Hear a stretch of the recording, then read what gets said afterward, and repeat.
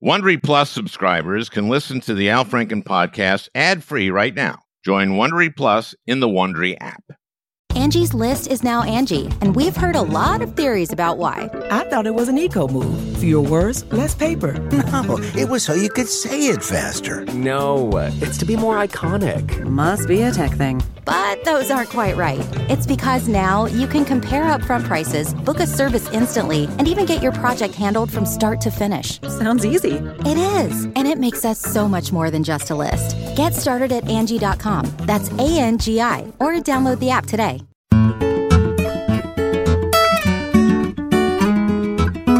Hey, everybody. I want to warn you, we have a depressing one today. Aaron David Miller is my guest. Aaron has devoted his life to Middle East policy, doing so as an advisor to Democratic and Republican administrations on the Arab-Israeli peace process. A couple months ago, Aaron joined me to discuss Netanyahu's scheme to undo the independence of the Israeli judiciary, and this week he was kind enough to return to discuss the Israel-Hamas war. As I say, this is a warning. Aaron and I talked on Thursday, and this drops on Sunday. So there have been a few new developments since we recorded this. 2 American hostages were thankfully released on Friday. Thank God for that. But release all the hostages. Also, humanitarian aid is finally getting into southern Gaza through the Rafah Gate in Egypt, but not nearly enough. And we discuss why that has been so hard. Also, there are reports that the Biden administration has urged the Israelis not to preemptively open a second front against Hezbollah in the north. That sounds like good advice, but what do I know? Basically, my interview with Aaron David Miller is a detailed overview of a situation which has not changed all that much. And not surprisingly, what Aaron mainly has to say is that things will get worse before they get worser, which is, I'm quoting him. So this is a depressing one. And on the occasions that we do revisit this subject in the weeks to come, I'm afraid that will probably again be the case, but it's important. I can say you will get a lot of new information and perspective on a crisis that is likely to go badly and continue to cause lots and lots and lots of people tremendous anguish and heartache. So we got a good but heavy one today, for a change. The best way to learn a language? Immersion. Living where the language is spoken and using it every day. But if that's not in the cards this year, you can still learn a language the second best way, and that's with Babbel. Babbel's quick 10-minute lessons are handcrafted by over 200 language experts to help you start speaking a new language in as little as 3 weeks. Babbel's convenient courses have helped me learn real-life conversation in German. For example, let's say you wanted to order soup with your dinner. Die Suppe würde mir auch gefallen. That means the soup. That means I would also like the soup. And that way, I get soup with dinner.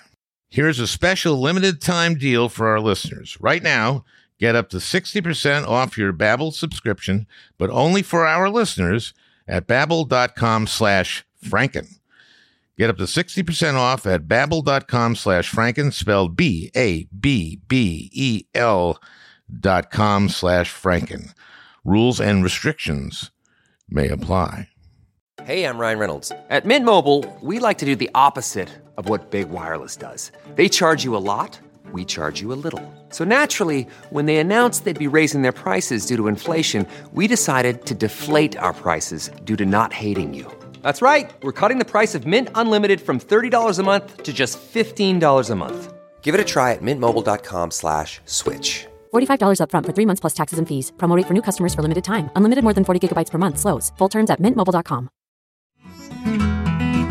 Let's pick up where we left off few months ago, we were talking about the independence of the judiciary in Israel, which was very controversial, that Netanyahu and his people were trying to take that away.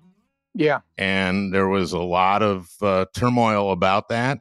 And when this happened on October 7th, there were some immediate, I don't know how valid this is at all, that had taken the attention of the intelligence people and military people, many of whom were against this policy, which really threatens democracy in Israel, that had taken their eye off the ball, because so many people have asked, how could October 7th have happened? Yeah. Is there any validity to that? There's going to be a National Commission of Inquiry, as there was after the 1973 war. If you haven't seen the movie Golda with Helen Mirren, part of it is not historically accurate, but her portrayal of Golda is extraordinary. But point is, the Agranat Commission filed an interim report a year after the war, which was until now the greatest strategic intelligence failure that the state of Israel has ever confronted. And Golda Meir was forced to resign. On judicial overhaul, I think the judicial overhaul is dead. If there is a silver lining, and I hate even to use that word, given the horrors of what we have witnessed on October 7th, it is that there will be no additional effort on the part of this government, this is a national unity government, by the way. It's not perhaps in name only, because Benny Gantz, who was brought in, former Minister of Defense, Chief of Staff, can't stand Netanyahu, and I'm sure the feeling is mutual. The average length of an Israeli government now since independence is 1.8 years. The Netanyahu government in December will be 1 year old. I will not make predictions in this podcast with you, except one. Next year at this time, if we're talking, Benjamin Netanyahu will not be the prime minister of Israel.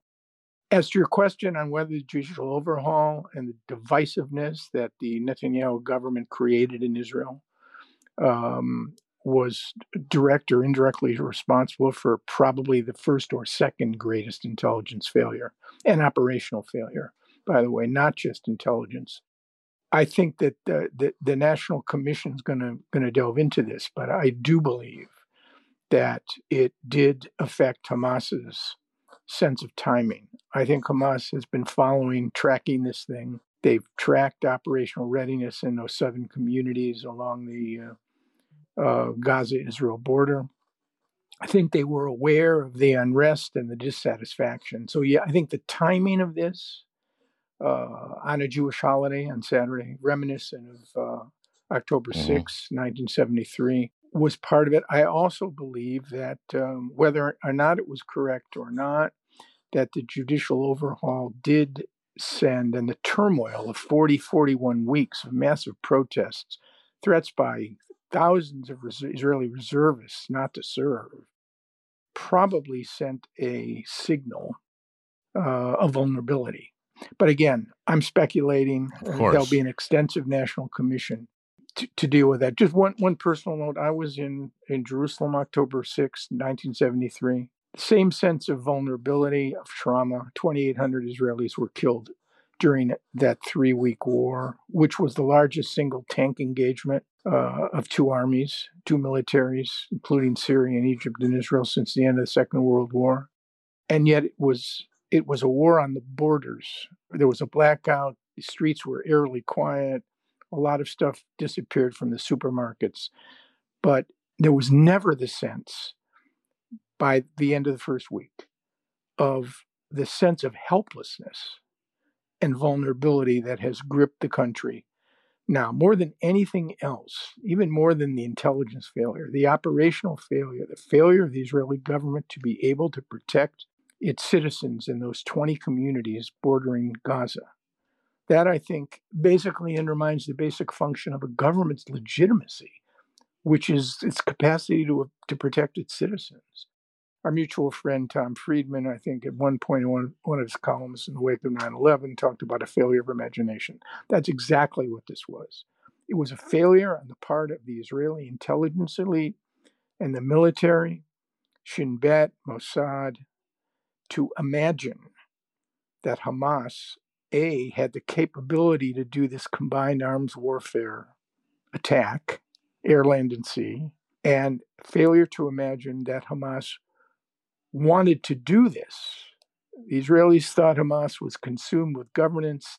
The Qataris were bringing in anywhere from $3 to $10 million a month to buck up their capacity to rule Gaza. The Israelis were acquiescent in that. And Netanyahu, this was a good situation for Netanyahu because it was the so-called three-state solution, right? You had a tiny Palestinian Authority, dysfunctional, corrupt. Abbas in the 18th year, his 4-year term. You had Hamasistan governing Gaza, and you had the state of Israel. As long as the Palestinians remain divided, with no monopoly on the forces of violence, no Israeli government, I don't care if it was center-left, center-right, was ever going to engage in serious peace negotiations. If I were an Israeli, I wouldn't want to deal with this divided and dysfunctional national movement that didn't control all the guns. That was perfectly okay for Netanyahu, who, as you know, didn't want to become the midwife of a Palestinian state. He's much more interested in midwifing an Israeli-Saudi normalization agreement, and let alone his other ministers. Anyway, I'm sorry to drone out. No. Listen, this is, and please, you interrupt me anytime you want. You're the one my audience needs to hear from, not me. But you bring up the lack of a two-state solution. You know, I grew up in the wake of the Holocaust, and believing in Zionism and believing that Israel was a sanctuary for people who had suffered this unbelievable genocide, and of course, Israel needed to be Israel. But I have always felt that there needed to be a two-state solution. Yeah. And when I was in the Senate, Netanyahu during some of that time was the prime minister, and I talked to Secretary Kerry a number of times in frustration. I'm talking about his frustration and mine. Sure. About Netanyahu's attitude toward a two-state solution, which is his attitude was he doesn't want one. That's the only solution, right? Well, let's put it this way. Of all of the proposals, one state, Israel continues to control all the territory. Jordan comes in, somehow giving Gaza back to Egypt. Of all the somewhat coherent and other wacky solutions to resolve this conflict, I would argue to you that the two-state solution is the least worst outcome. Let's say it's the best outcome, because it's the only separation through negotiations is the only solution that addresses the political, demographic, geographic, psychological challenges that have driven this conflict for decades. I think it was Mark Twain who said that proximity breeds contempt and children. And the fact is that Israel and the Palestinians, if I have any hope at all, it's because of the proximity problem. It's because, whether they like it or not, Israeli and Palestinian pasts, presents, and futures are inextricably linked together because of the proximity problem. This is not Israel-Egypt, where you could draw a line, basically, and separate. It's not Israel-Jordan, arguably the longest and least defensible border. Now you have two treaties of peace, which are not perfect, but they've been sustained in Jordan since 94 and Egypt since 79. And even if a deal was done with Syria at some point, you would have been able to disengage and detach. The Israeli-Palestinian issue is not that way. That's why there is no precedent in the Middle East for two nationalist entities surviving in a happy state of affairs under one large roof. So, as grim as it looks, and it's really grim, this situation now is going to get worse before it gets far worse. Yeah. I can't say never. I got two 40-year-old kids. I occupy a tiny space on this planet for a very limited time, mortgaging their future, saying never, it'll never happen, we can't do this, is just morally and ethically, to me, unacceptable. Let's talk about the immediate term, and you say it's going to get worse before it gets worse. Yes. And so let's talk about that right now. And I want to ask you some questions. Why has it taken so long to get humanitarian aid in?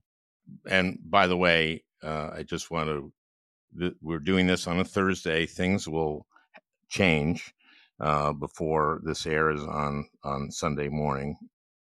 And things happen that make it worse, including that bombing of the hospital, which immediately was put out that it was Israel that had done that. And from all that I see, it doesn't look like that was Israel. But that has made the Arab street, has roiled the Arab street.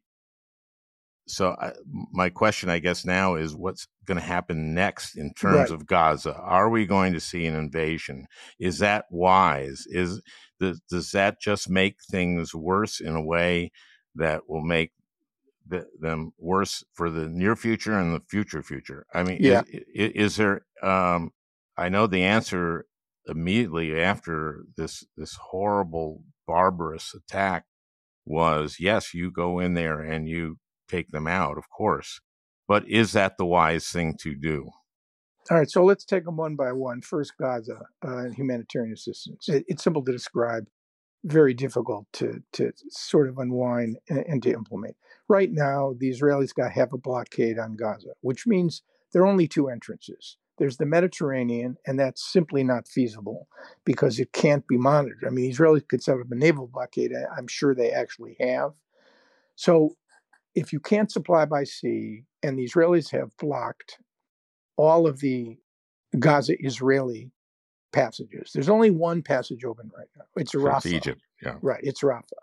And you have three parties that are determining in the last week why the humanitarian aid that is desperately needed. You've got hundreds of thousands of Palestinians displaced from their homes in various areas of southern Gaza. You've got 2.3 million Palestinians in the Gaza Strip, roughly twice the size of D.C., 21,000 humans per square mile, among the most densely populated areas in the entire world. So you have three parties down there, each of whom have their own interests. Hamas has no interest whatsoever in facilitating humanitarian aid into the Gaza Strip, not unless they can divert it and keep it for themselves, in large part because the more Palestinians suffer, this is the victim narrative. And the victim narrative is part and parcel of Hamas's strategy. I think you saw it in the bombing, the strike on the Al-Ahli Arab Hospital, run by the Christian diocese out of Jerusalem. Why? Because the more Palestinians suffer, the more Palestinian deaths occur, the greater the radicalization. Aaron, let me interrupt you just for 1 second on that. Are you saying that was deliberate as opposed to, I mean, no, I'm okay. Saying that was again, when the president left Andrews to go to Israel, I think the administration position is they were investigating who did this. By the time he landed, he made it clear that it was what he described as the other team, not a particularly appropriate reference, but the other team. So somewhere during that 11-hour flight, my guess is that he was briefed by CIA with independent analysis. Part of that CIA assessment, I'm sure, was based on what the Israelis had found. And that's a very important distinction. Right. It was a misfire by Palestine Islamic Jihad of a rocket launched from northern Gaza into Israel. I think the Israelis, again, it's an Israeli source, indicated that almost 30% of Palestine Islamic Jihad rockets end up in misfires. This one apparently slammed into the hospital, and the propellant from the rocket, which is not the explosive, it's what makes created this fireball. Right. And that's what's happened. And since the Palestinian Ministry of Health in Gaza is the Hamas Ministry of Health, we need to be very wary about numbers. Okay? So, no, I'm not saying that Palestine Islamic Jihad attacked the hospital willfully, intentionally. No, it was a misfire. But the narrative of victimization is critically important in Hamas's ideology and its tactics. So back to southern Gaza, they have no stake in allowing this assistance to come in. They have adequate supplies of fuel and water, should they choose to share them, to power the generators that power the water pumps to distribute water.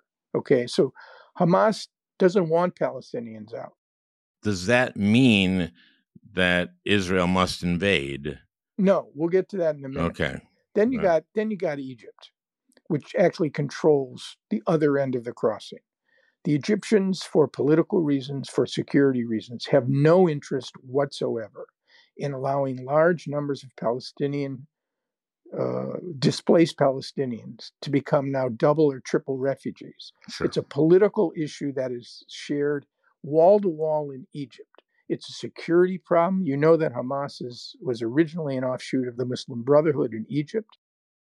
And so if they open up Egypt to them, the Hamas will come in and infiltrate, and that's the motivation you're talking about on Egypt's worried part. about infiltration and worried about the image of, on Egyptian sovereign territory, thousands of Palestinians in tent cities, even if the international community is prepared to care for them. Now you get to Israel. The Israelis, there's a political issue here. There's huge pressure on this government not to address the humanitarian issue because they're convinced basically that a lot of this humanitarian aid will be used to support Hamas and diverted. Plus, the Israelis are worried about shipments coming into Gaza, which could include weapons. So you have Israel, Egypt, and Hamas, a sort of perfect storm, which has prevented what should have been by now a surge of humanitarian assistance to take care of the basic needs of these Palestinians. And the ground campaign now hasn't even started. I can't imagine what Gaza City, 1.1 million people, where the Israelis judge in northern Gaza is the larger location of Hamas's tunnel structure, its military infrastructure, its leadership, what that's going to look like, what it looks like now. Where are these people going to go in the day, quote unquote, the proverbial day after? Who's going to take care of them? Which raises the question of what the Israelis intend to do. In the international laws of war, which Israel does take seriously, reciprocity is not the issue. The fact that you had a degree of savagery and barbarity in that 24-hour period, where Hamas, at 6:30 in the morning, having neutralized with drones both the automatic machine guns along the fence and the sensors, quickly overran the lightly defended military bases, and then proceeded to indiscriminately, torture, rape indiscriminately. The horror. I mean, that does not give Israel, according to the laws of war, the right to respond in kind. Attacking civilians, the doctrine of distinction, is outlawed. All I'm saying is the Israelis are thinking this through. The President of the United States, I'm sure, you heard what he said, 9/11, don't engage in rage and anger, all right? What he was talking about exactly was that we went into Iraq, horrible tragedy, and don't do that. The two longest wars in American history, where the standard for victory was never could we win, but when could we leave? So he's pushing and pressing the Israelis to think through whether or not there are any alternatives to this. Now, I've heard from Israeli former military and security guys. You've got a number of Israeli spokesmen and women talking about what they want to do in Gaza. Most of it is extremely ambitious. We're going to kill Hamas's leadership, probably doable, top leadership over time. But we're going to also create a new reality in Gaza, a new strategic reality. We're going to change the reality. Those are the formulations that the Israelis are using. And that is a different set of challenges entirely. And by the way, we're in the second week of this war. And the Israelis appear to be in no hurry to do whatever they're going to do. Weather is a factor. The president's visit was a factor. Their own indecision about what they want to do, what they can do as opposed to what they want to do. Is there any option of not invading? Well, I mean, I know that in the immediate aftermath, there seemed to be no alternative. So the Hamas wants an invasion. Is that correct? well, it's an argument that, yes, that they're well prepared. You've got a tunnel system that is roughly half the length of the New York subway system, 313 miles of constructed tunnels where leadership, their intelligence organizations, much of their ammunition, their rocket facilities, all of that. The Israelis are going to have to deal with a situation in extreme, densely populated areas. David Petraeus described this as Mogadishu on steroids, referring to Black Hawk Down, the downing of that American helicopter. Sure. So it's Fallujah on steroids. So all of these combat vets who have been involved in counterinsurgency basically say the same thing. There are precedents for eradicating terrorist organizations. The Sri Lankans did it against the Tamil Tigers. Peruvians did it against Shining Path in the 90s. But it took a huge toll on civilian casualties in the first, deaths in the first, and in the second. Huge hit on Peruvian democracy. Hamas is not like the Rotary Club. It's not an organization which has a membership list and everybody gets a card and you have social meetings. It's a movement which has ensconced itself in Gaza in the early 80s. It was formed in 1987 with deep roots in the social and economic and religious fabric of Gaza. It's an organizational embodiment of an idea, and it represents a considerable part of the Palestinian national movement and reflects a considerable part of Palestinian public opinion. We're going to take a quick break. We'll be right back with Aaron David Miller. This episode is brought in part to you by Audible, your go-to destination for thrilling audio entertainment. Whether you're looking for a hair-raising experience to enjoy while you're on the move or eager to dive into sinister and shocking tales, Audible has an exclusive collection of thrillers from best-selling authors that will keep you on the edge of your seat. Like James Patterson's first audio-only thriller, The Coldest Case.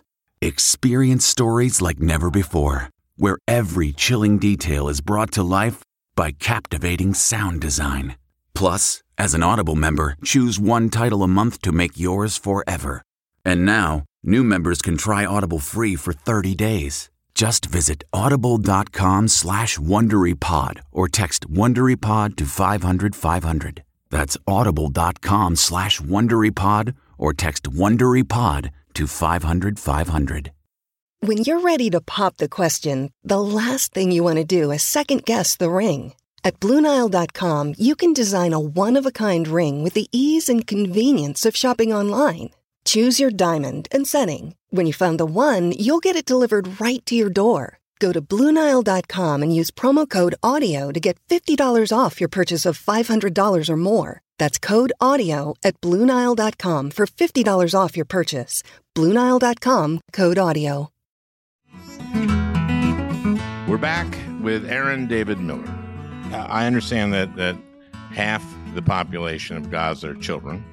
Under 15, correct.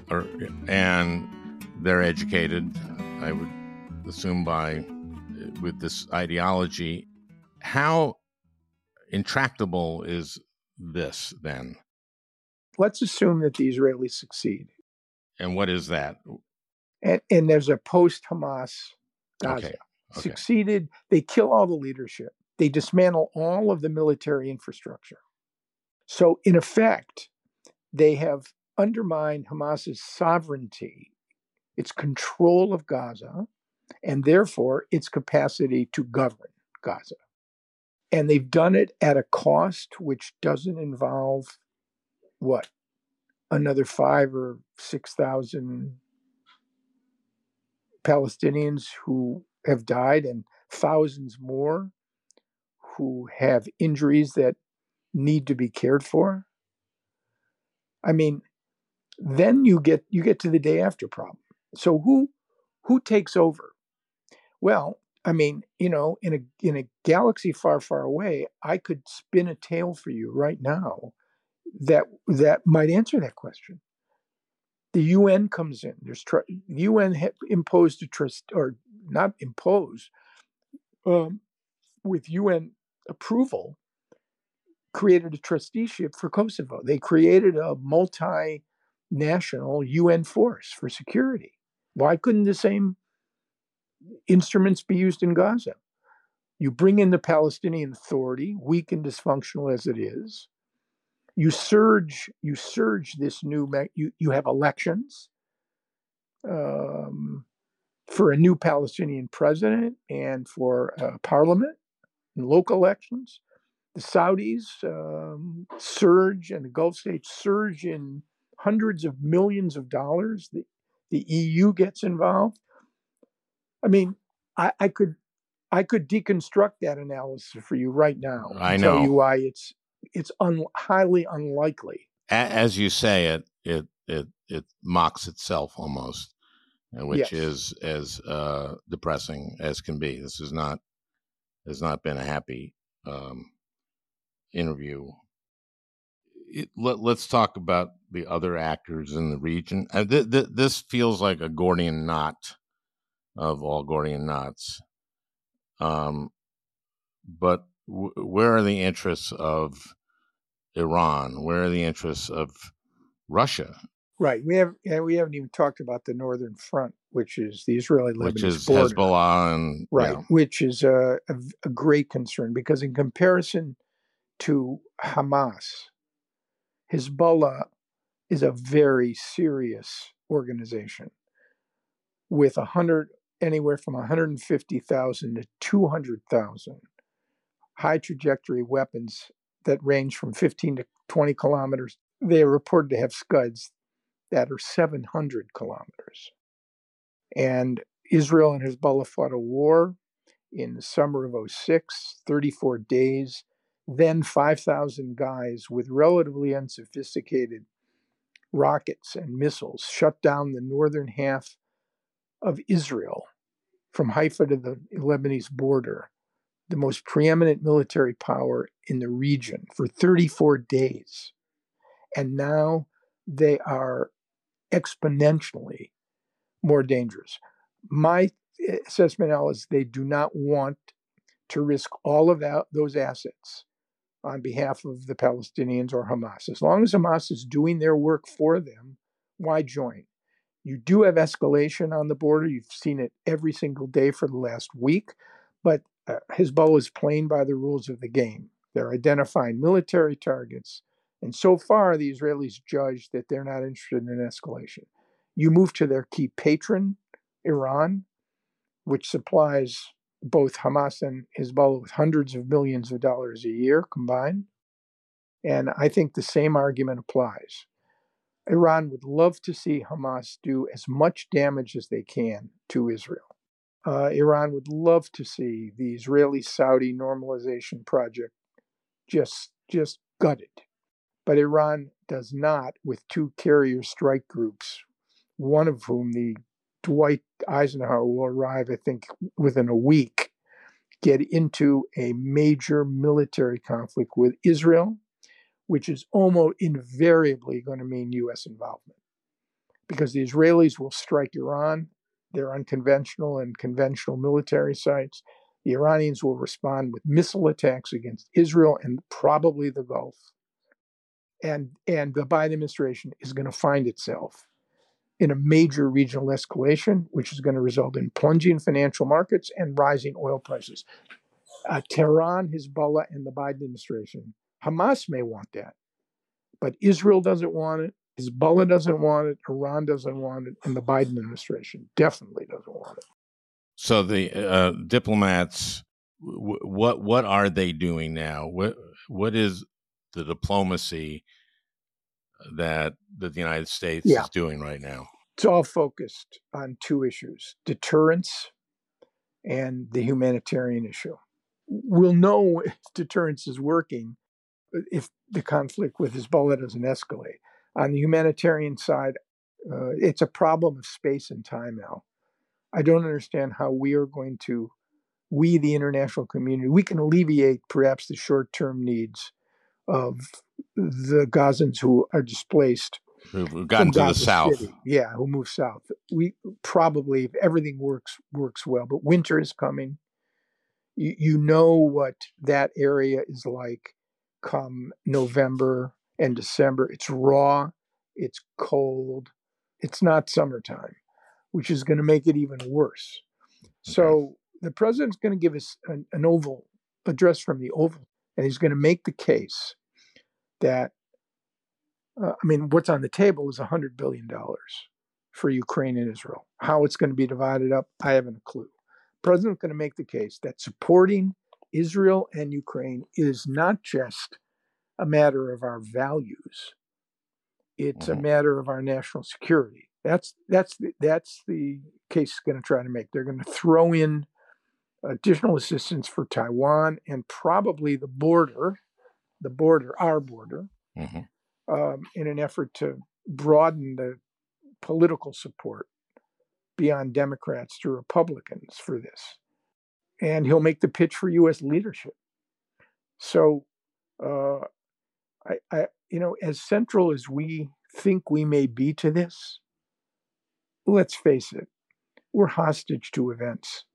Unless I'm completely, untethered from reality, the Israelis are going to have to do something in Gaza, and it's going to have to be something qualitatively and quantitatively bigger than what they've done before. And I hate to trivialize it by the expression I'm allowed to use, but if you look at Israel and Hamas conflicts over the last 20 years, 2008/9, 2011, 2014, 2021, it's been what I would call a wash, rinse, and repeat cycle.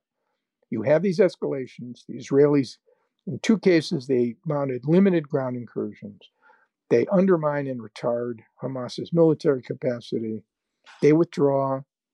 The Egyptians broker a ceasefire, and we do it all over again. Now, Netanyahu has said we will go up, and we will wipe out their leadership. Right. And I don't understand whether or not that's doable. One thing is clear in the basis of the Black September's attack on Israeli athletes in Munich in 1972. The Israelis have a list of top Hamas operatives. And no matter how long it takes, in the wake of 1,400 dead Israelis, many of whom were butchered and tortured, the Israelis are going to start crossing Hamas operatives off that list, not just the ones in Gaza, but the ones who have been based in Turkey, in Beirut, and in Doha. I sense, Al, that that's probably insufficient. What's at stake here? I'm only observing from a distance. I talk to Israelis to just get a sense. What's at stake here is the very legitimacy of the Israeli government's capacity to protect its own citizens. And in view of the intelligence and operational failures, the largest single terror attack in Israel's history, it's among the most deadliest in the modern period in the international world. And it's the largest number of Jews killed in a single day since the end of the Nazi Holocaust. There is a sense that the Israeli military has to perform. They have to succeed in this, Al. It's incredible what's on the line. I don't know what it means. It could mean they're less ambitious in an effort to demonstrate some demonstrable success, or alternatively, that they have to throw the dice on the table and become more ambitious. I just keep coming back to the day after. Right. There's no happy note. There's no optimistic note, it sounds like, to end on, except that the aspiration in the end has to be what we talked about earlier, which is I believe a two-state solution, two democracies. Israel is supposed to be a democracy, a democratic Jewish state, is what I understand the definition to be. And in the region, you have Palestinians, and if you're going to be a democracy, they're going to have their democracy as well. And from this horror, I don't know how long it will take, but that has to be the goal that people are keeping in that Israel, I hope, that their leadership, and I know our president is, I know Tony Blinken is, I know our diplomats are.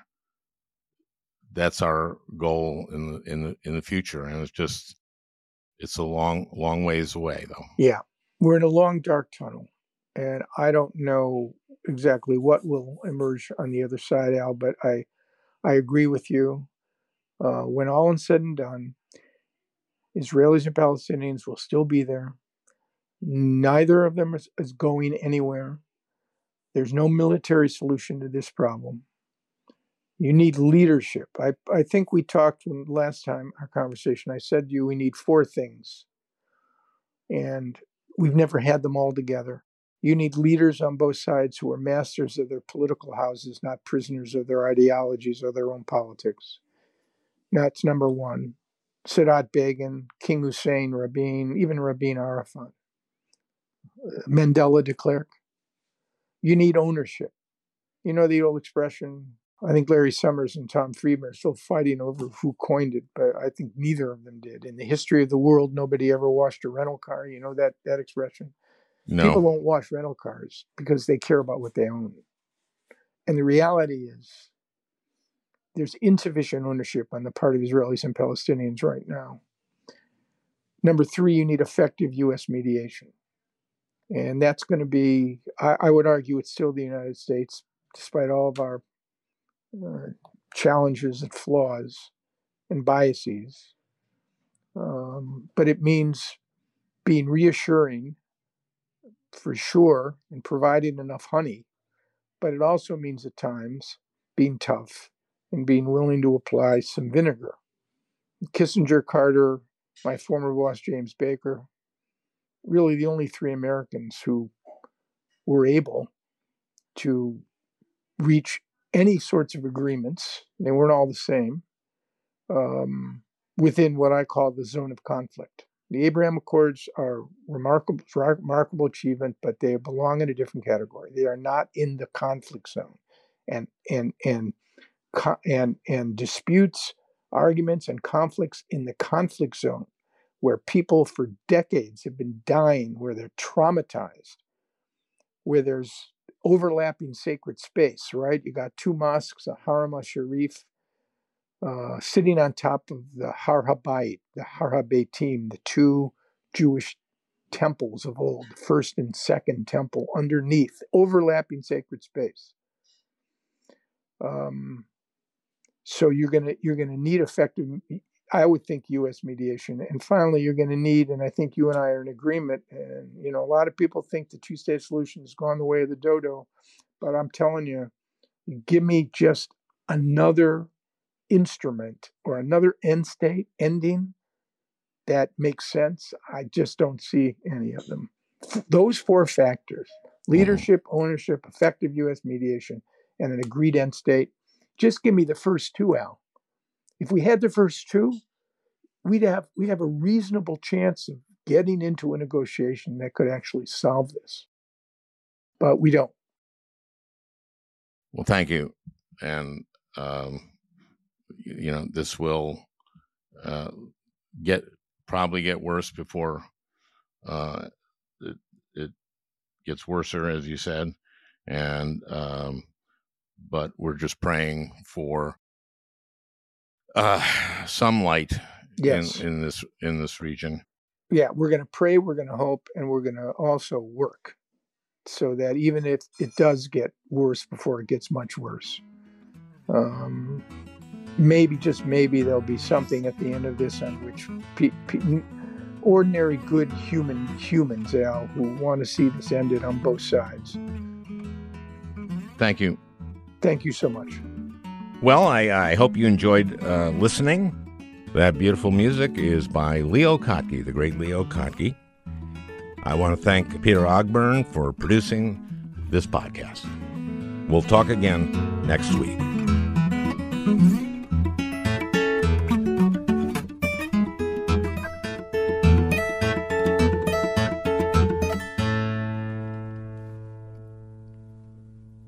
Hey, Prime members, you can listen to the Al Franken podcast ad-free on Amazon Music. Download the Amazon Music app today. Or you can listen ad-free with Wondery Plus in Apple Podcasts. Before you go, tell us about yourself by completing a short survey at Wondery.com/survey. The early 2000s was a wild time for reality TV. There seemed to be an endless supply of shows that delivered entertainment for us, but trauma for children. I'm Misha Brown, the host of Wondery's podcast, The Big Flop. Each week on The Big Flop, comedians join me to chronicle the biggest pop culture fails of all time and try to answer the age-old question, who thought this was a good idea? We recently looked behind the scenes of what was really going on at Abby Lee Miller's dance studio. Abby's biggest misstep wasn't screaming nonsensical catchphrases or throwing chairs on television, but instead, she was choreographing financial fraud in plain sight.